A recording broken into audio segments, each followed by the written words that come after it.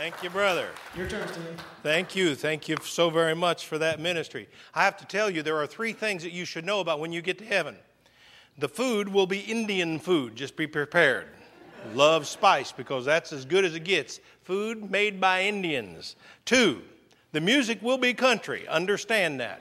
My wife and I have had that debate many times. And I said, if heaven ain't a lot like Dixie, I don't want to go. And she says, well, no, that's bad theology, so don't buy me on that. But the music's going to be country music.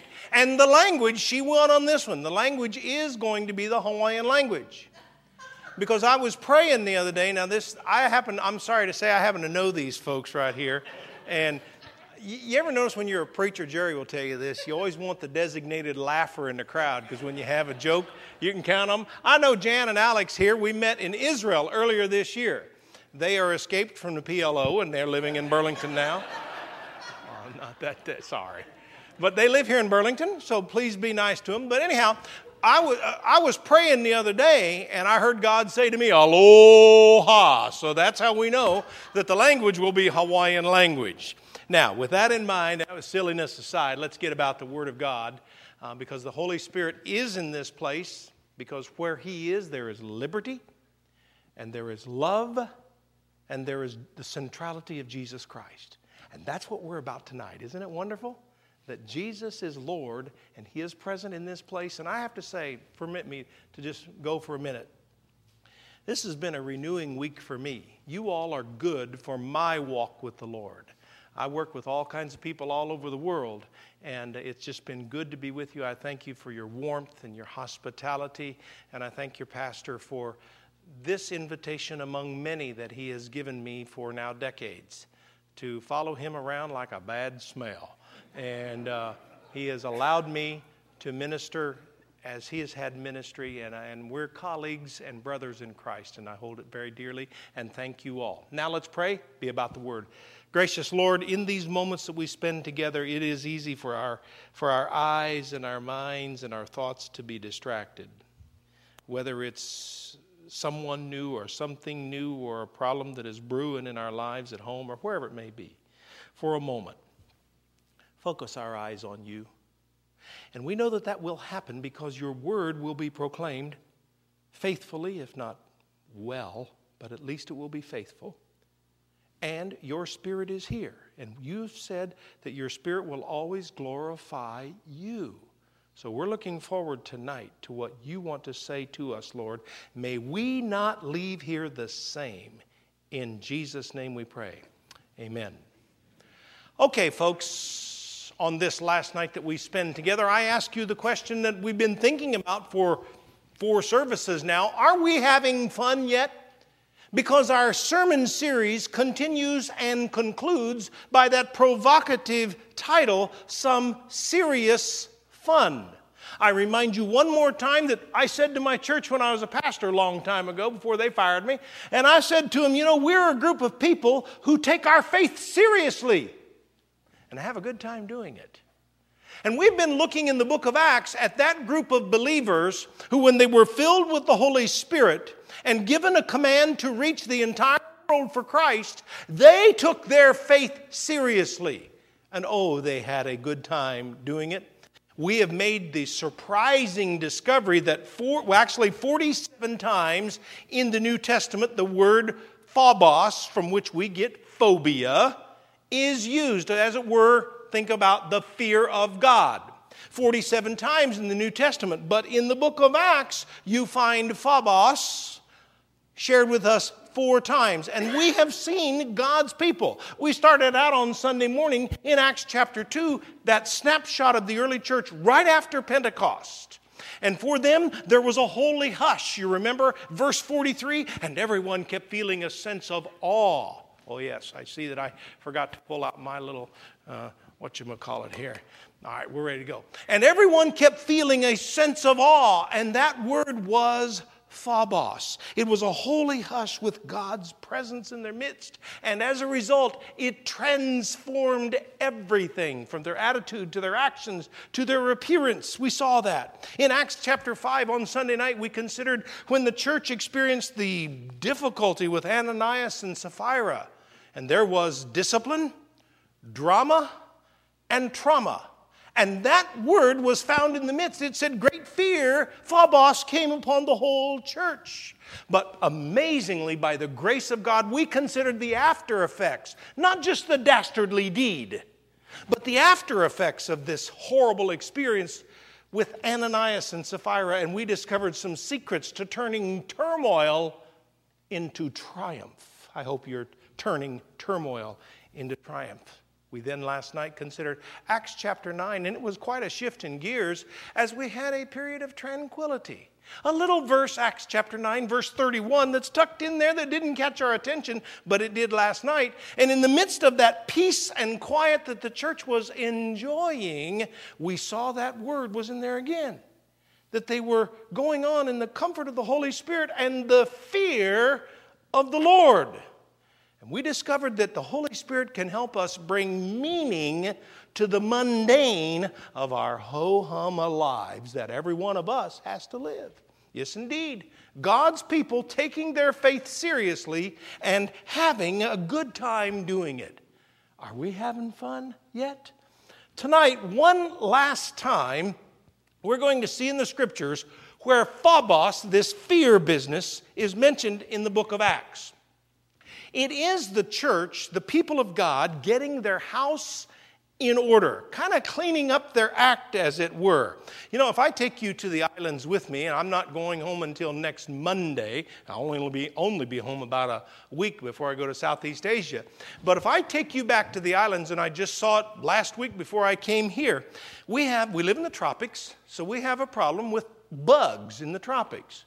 Our cockroaches, they have to signal landing rights when they come in. They're pretty big, huh, Eugene? And so we have cockroaches. Everybody has cockroaches. I remember when I was a kid growing up in Indiana, my mother used to talk about people, and she'd say, you know, they have roaches. And then she came to stay with me in Hawaii, and she said, son, you got roaches. I said, Mom, everybody has roaches. This is the tropics. Well, we also have a really bad problem with termites. And one of the ways that they treat termites is that they fumigate the whole house at once. So they put a tent over the whole house. It will be yellow and blue striped or red and blue striped, and they put that puppy over there and then pump in that poison, and then you move back in. Think about that. But we understand sometimes you gotta clean house. Sometimes you got to get rid of the varmints that are living there.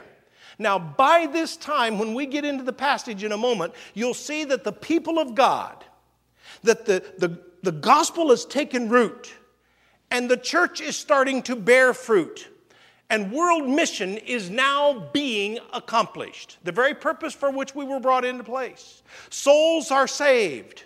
Churches are being planted. And world mission is nations are being reached. And imposters have risen. Remember last night I said it's the way it is with your garden and mine. Seeds and weeds. And that happened again. Turn with me. The last time we're going to hear that word, Acts chapter 19. Acts chapter 19. This is a puzzling passage. I've struggled with it for years. So I'm going to keep it simple so at least I can figure out part of what's going on in that. Acts chapter 19, verses 10 through 20. Now, Paul is ministering around, and he goes to Ephesus, which is in modern-day Turkey, in Asia Minor at the time. And we'll say more about Ephesus in a moment, but it's an amazing city, highly developed, highly pagan, and so forth. Now, Paul is having ministry there. We pick up with Acts chapter 19, verse 10. And this took place for 2 years. He's ministering in the synagogues, so that all who lived in Asia heard the word of the Lord, both Jews and Greeks. That's a profound statement right there. They're covering the earth. Verse 11. And God was performing extraordinary miracles by the hands of Paul, so that handkerchiefs and aprons were carried by his body to the sick, and the disease left them, the evil spirit went out. But also some of the Jewish exorcists who went from place to place attempted to name over those who had the evil spirits in the name of the Lord Jesus, saying, I adjure you by Jesus whom Paul preaches. 7 sons of one fellow named Seva. He was a Jewish chief priest. Were doing this. Now that's written kind of hard to understand. You got fake exorcists. There's genuine exorcisms going on, and fake exorcists come onto the scene, and they're trying to piggyback on this business of Jesus whom Paul preaches, but they don't know what they're talking about. Here's now what happens. Verse 15. And the evil spirit answered and said to them, I recognize Jesus, and I know about Paul, but who are you? And the man in whom was the evil spirit leapt on them and subdued all of them and overpowered them so that they fled out of that house naked and wounded. Now's where we want to focus in, verse 17 and following. And this became known to all, both Jews and Greeks, who lived in Ephesus, and fear fell upon them all, and the name of the Lord Jesus was being magnified. Many of those who had believed kept coming, confessing and disclosing their practices. And many of those who practiced magic brought their books together and began burning them in the sight of all, and they counted up the price of them and found it 50,000 pieces of silver. So the word of the Lord was growing mightily and prevailing. Keep your eyes in that passage and your heart as well, and notice the interesting mix of words. You've got the fear of the Lord and his name being magnified. Phobos, the fear of the Lord and the power of God. We don't normally think of those two things going together. I remind us, God is never caught off guard, outmatched, or defeated. Now, we find ourselves in the city of Ephesus, and we have to understand Ephesus just a little bit. It is one of the leading cities of that region of the world at the time. It was a religious center with the worship of Diana, or the goddess Artemis, which was profound in that cultural religion of the day, and it was a wicked religion, replete with temple prostitutes and all that would go with that. The Romans had made it a provincial capital, and they had spared no expense to develop that city. We'll say more about that as we move along. Just know that Ephesus, as a seaport at the time, is a cosmopolitan. It is a wicked and vile. It is a complex place. And it is in the midst of that Paul plants this group of believers. And the challenge always, when God's people find themselves immersed in the culture about them, is, are we going to influence them, or are they going to infect us? That's the challenge every one of us has to wrestle with, even in today's world. Now, I want to speak to you tonight upon the theme that I call Holy Hazmat. You ever heard that term, hazmat? Hazardous materials. My wife works in the Honolulu Fire Department. Okay, she's done that for 31 years. And we know who and how they work, the hazmat team. I can tell you where they are. I can tell you the jobs that they have with all the shipping that comes through our place. They are very alert to toxic chemicals and those kinds of things that might occur. I suspect here in this part of North Carolina, certainly in Greensboro and in Durham, and maybe even are we in Alamance County? Okay, we might have a hazmat team here that is highly trained, got all of the state-of-the-art equipment to deal with something serious and toxic that would be in our midst. We have this fake exorcism that occurs. God dramatically calls out those fake exorcists. Then look at what happens, not just, and don't focus on the drama of the exorcism. Look at the results, like we did with Ananias and Sapphira. What happened afterwards? The after effect, the impact, as it were. There is the passage says, great phobos, great fear came upon everyone. And that's when hazmat had to kick in. The church discovered that they had to be purified. When this fake exorcism and the clash of cultures and religious value systems between the scriptures and the occult clashed head on, something had to give, and God's people realized we've got a problem and we've got to fix it. I want you to look at two things that you will see in this basic, simple outline that I will give you. We will focus on in verse 18, and notice it says, those who believed kept coming and confessing. It raises the issue of what we will call residual contamination. That's the problem. That's the infection that is there. It is those who kept coming and confessing is not the community, but the Christians, not the society, because they didn't care. It is the saints. There is residual contamination within the body of believers. For God's people, sometimes there is an occasional deep house cleaning that needs to occur. A serious, prayerful purging. Illustration. Think about the Apostle Peter in Acts chapter 9. You remember he was in prayer, and the Holy Spirit gave him a vision of a sheet coming down from heaven. Now, Peter was suffering from a disease that many of us might wrestle with called hardening of the categories, because he practiced, as it were, cultural and religious and ethnic preference. He didn't like to be with Gentiles. He was a good Jew. Now he's a believer in Jesus Christ, but that old mindset that he had been raised with stuck with him and wasn't about to be gone. And the Holy Spirit said, Peter, we still got some work to do. Let me refine you a bit more. And he gave them this dream, this vision of a sheet, and said, what I've called clean, you no longer call unclean. Now think about that. This is Peter we're talking about, who had walked with Jesus for 3 years, been baptized by the Holy Spirit at Pentecost, preached and seen literally thousands upon thousands come to Christ, had performed various miracles. This great servant of God still has some unsavory personal baggage. Hawaiian word we use is opala. There's some junk, some trash still in his life, some leftovers. You know, more than one follower of Jesus Christ still has to work through some racist feelings on occasion.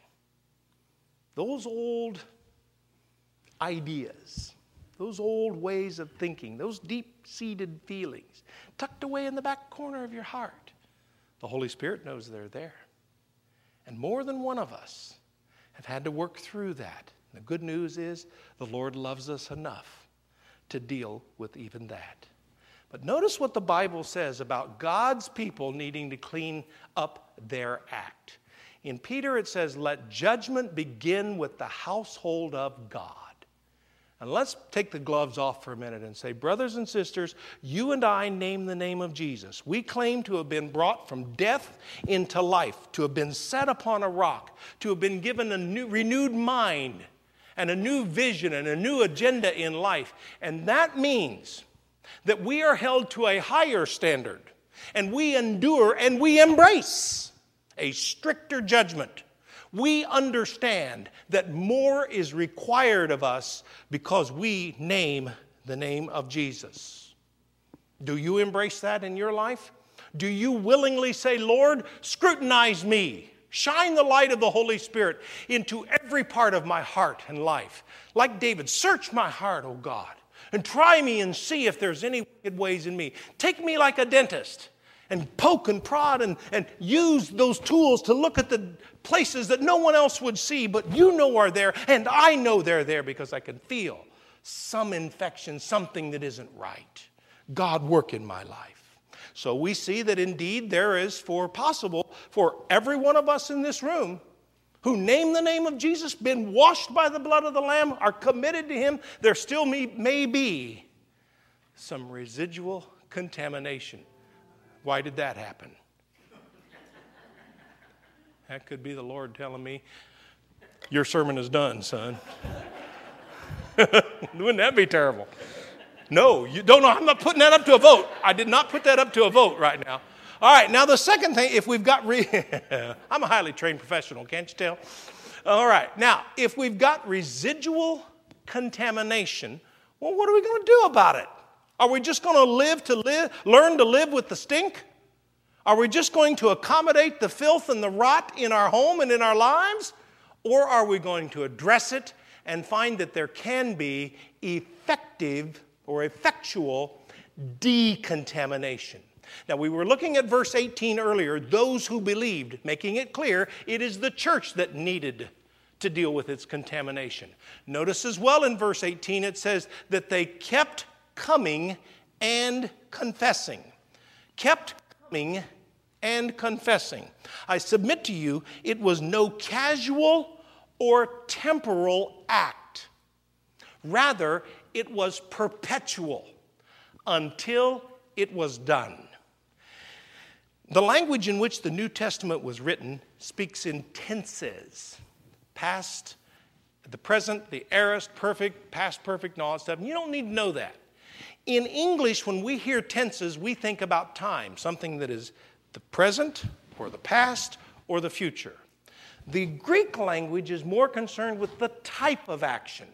And when something is in the present, it is emphasizing that it is continual, that it is ongoing, that it is repeated, that it is a process. And this is in that tense, that they kept coming and confessing. Illustration, I put myself through schooling painting houses inside and out. I like particularly do interior painting. And I was old school, and partly because it was before the new school came along. So I didn't do spray painting like they do nowadays. I was roller and brush. And I meant business about it. And I like to do my work well.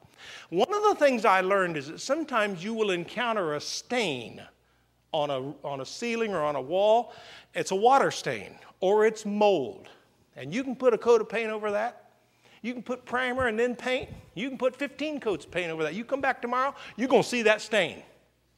The only way you're going to overcome that mold, that water stain, is you have to get something called stain kill. It's a denatured alcohol. It stinks to high heaven. And you got to put that on there and you got to kill that stain. 100%.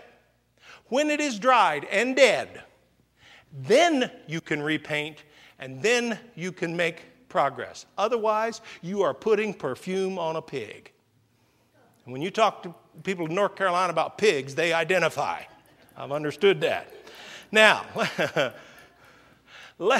let's begin to understand the decontamination that was going on. You see, first of all, there was initial confession. Initial confession. When they realized that God was dealing with serious stuff in their midst, notice what they did not do. There was no effort to explain. There was no effort to justify. God's people did not rationalize. Nobody made an excuse. Let me tell you something about Stan.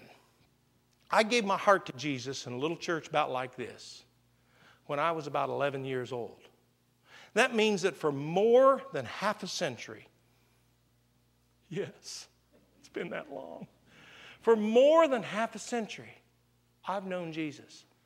I've been walking with him. And I've had the privilege to be with other godly people, and I've had the privilege to do a bit of study on this thing and to serve him and so forth. But I'm going to be honest with you, folks. I still wrestle with the old man, with the old nature, with the old flesh. And there are stupid lies that I believe because I tell myself those lies. The devil don't have to lie to me no more. I'll do it for him.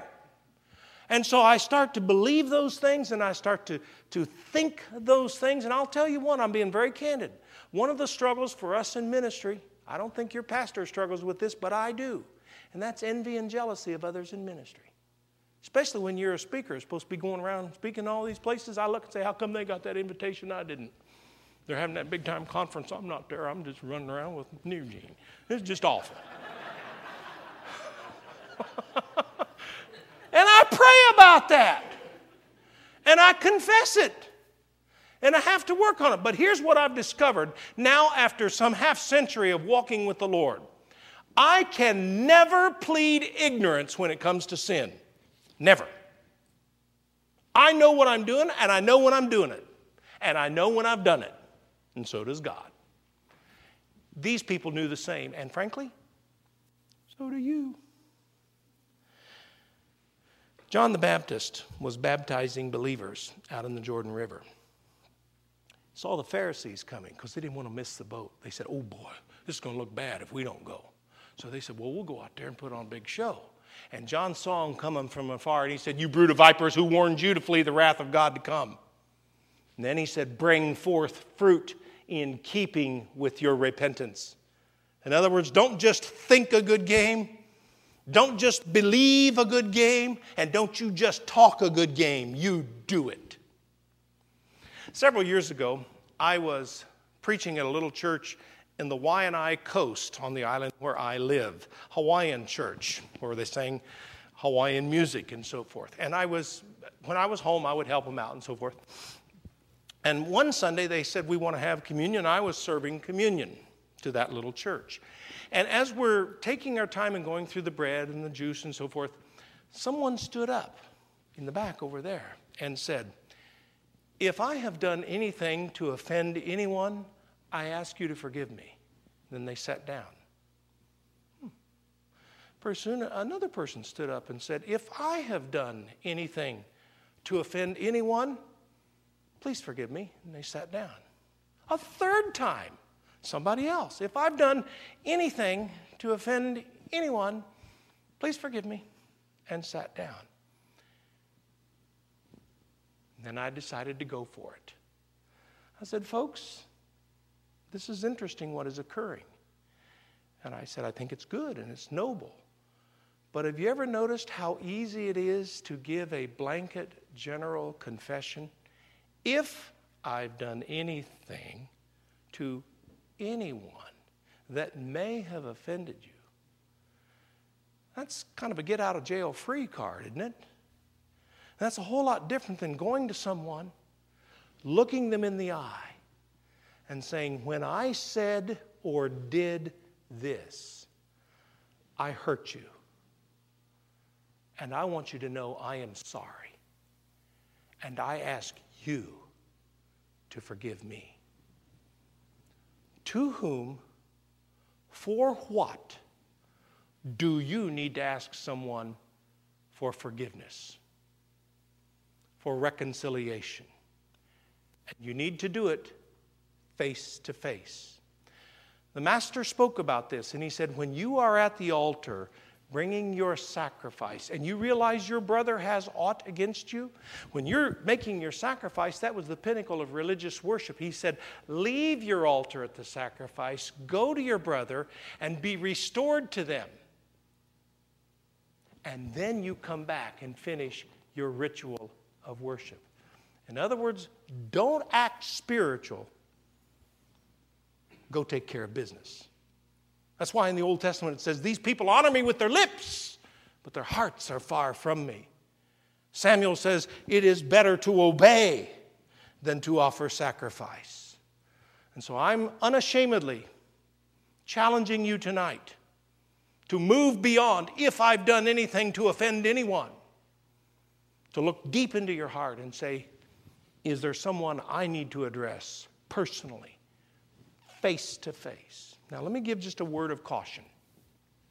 I've heard it said that the circle of confession needs to be equal to the circle of offense. Let me explain. One time in a church like this, a lady stood up and said, I want to confess I've had an affair with half the men in this church. And every man in the church felt an elbow in the side. You kind of get the point, don't you? That if only one person knows about the pain, that's who you go see. If there are more, then you talk to them. If it is public knowledge, then you address it publicly. The circle of confession should be equal with the circle of offense. And secondly, be specific.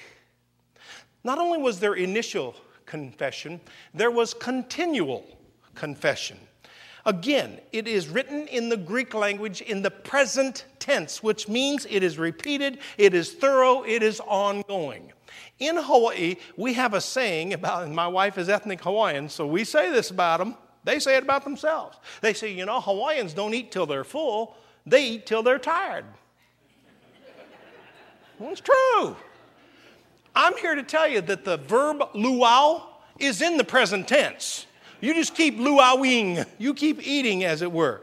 Now, notice in verse 19, it says that they brought their magic books and their trinkets, and they burnt them in the sight of all. In the sight of all. What a scene that must have been. This is God's people doing it. Going home and in their closet, grabbing stuff out and taking it out, and in public, forsaking it and burning it, naming it. I had the privilege some years ago in a foreign country to be at a Hindu idol burning, where former Hindus who had come to Christ brought the preacher over and said, let's clean out all those idols from our home, from our lives, from our hearts. We are trusting Jesus. And in the passage it says they burnt them in the sight of all. And it was worth a whole lot of money. That was one big bonfire, don't you think? That was what was going on because it was continual. I had the privilege to be in Ephesus a few months ago. First and only time I've been there. And I was impressed by the predominant building in the main thoroughfare of town. Romans built around a thoroughfare. And that's a place where there would have been little shops and there were, as it were, condominiums where the people lived. There was a public toilet. That was fascinating. I could tell you more, but not tonight. And yet, as you go just a little ways on where the amphitheater was, it seated maybe 20,000 people, and Paul preached there, we think. But in the middle of town is this 3-story building. I could put a picture on the screen and show you what was the library. And while we were there, it was suggested to us by Beverly. She said, it is possible that the books that they were burning came from that building. Because right in front of the library was this large plaza, a public square.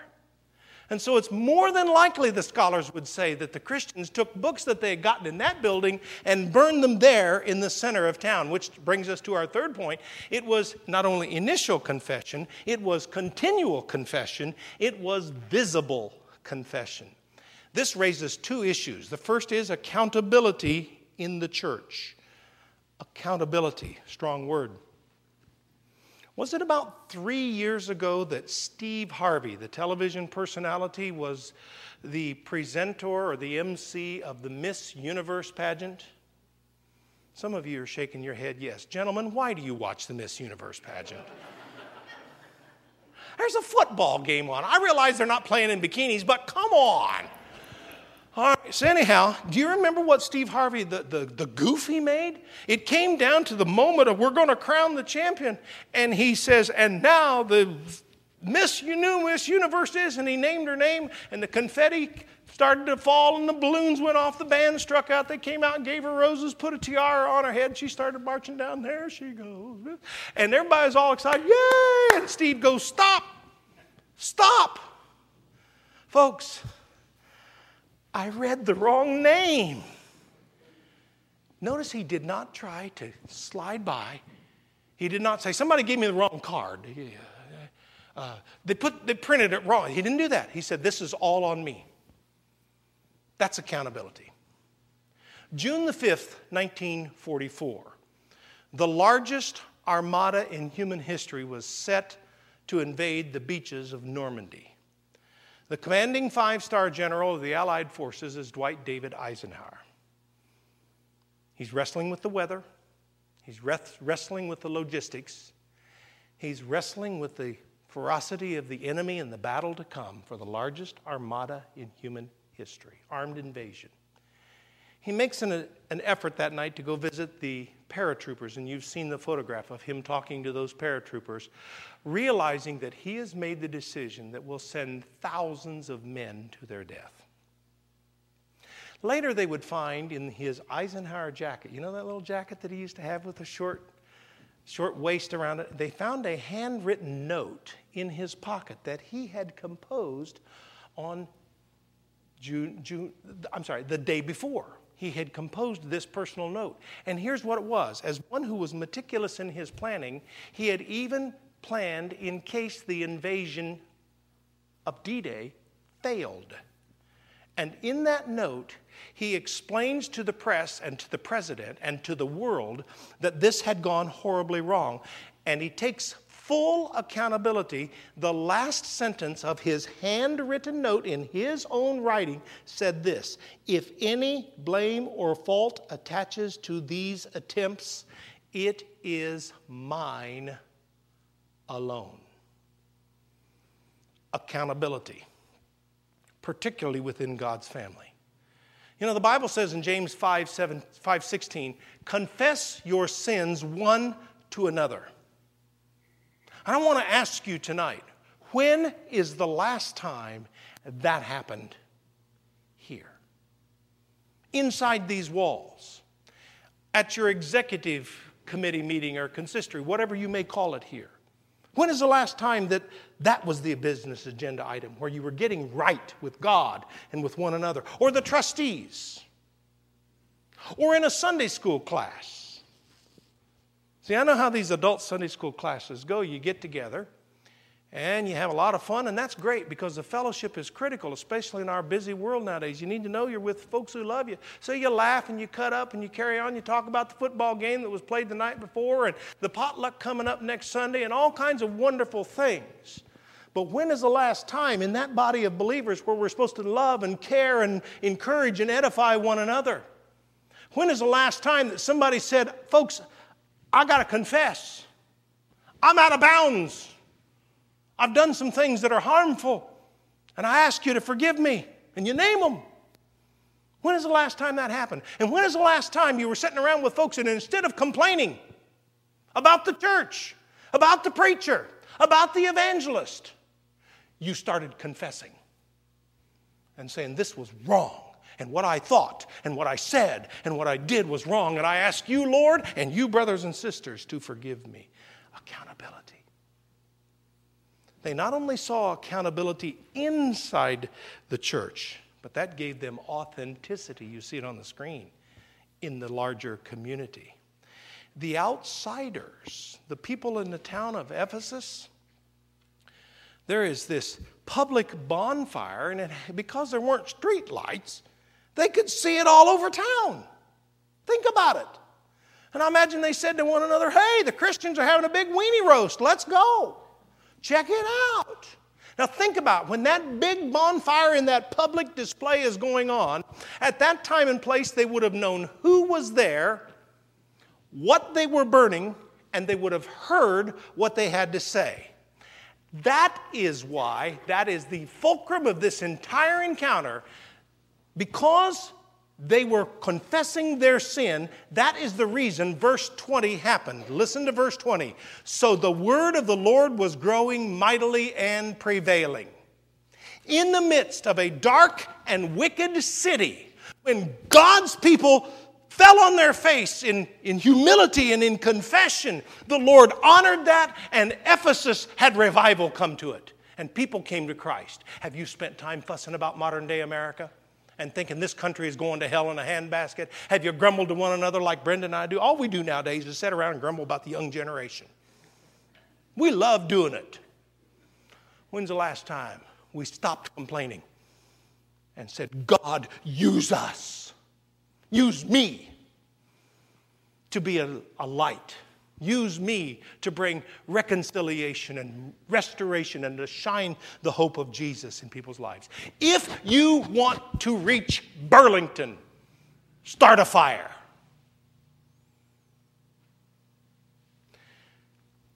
In fact, that is the consistent result that happened in each of our 4 passages over the last 4 services.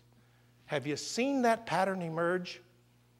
That when the church experienced phobos, it's put in there on occasion, on purpose. When the church experienced fear of God, it exploded.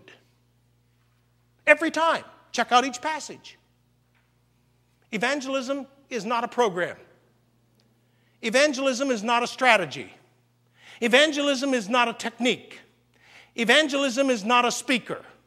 Evangelism is not your pastor. Evangelism is revival. And what is revival? Revival is God's people on their face, on fire. You want your church to grow? You want Burlington to be changed? Get real. Get right with God. And start burning. Phobos. Fear of God. Let's have some serious fun.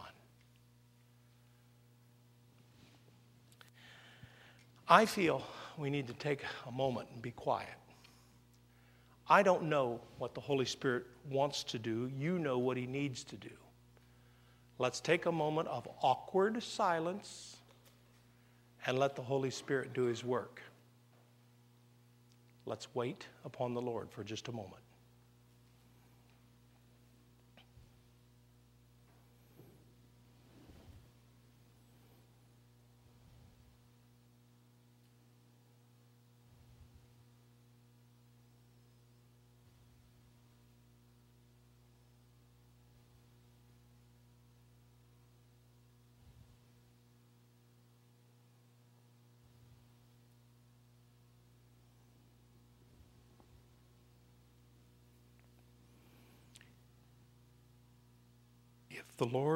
If the Lord has dealt with your heart this week, you have three options.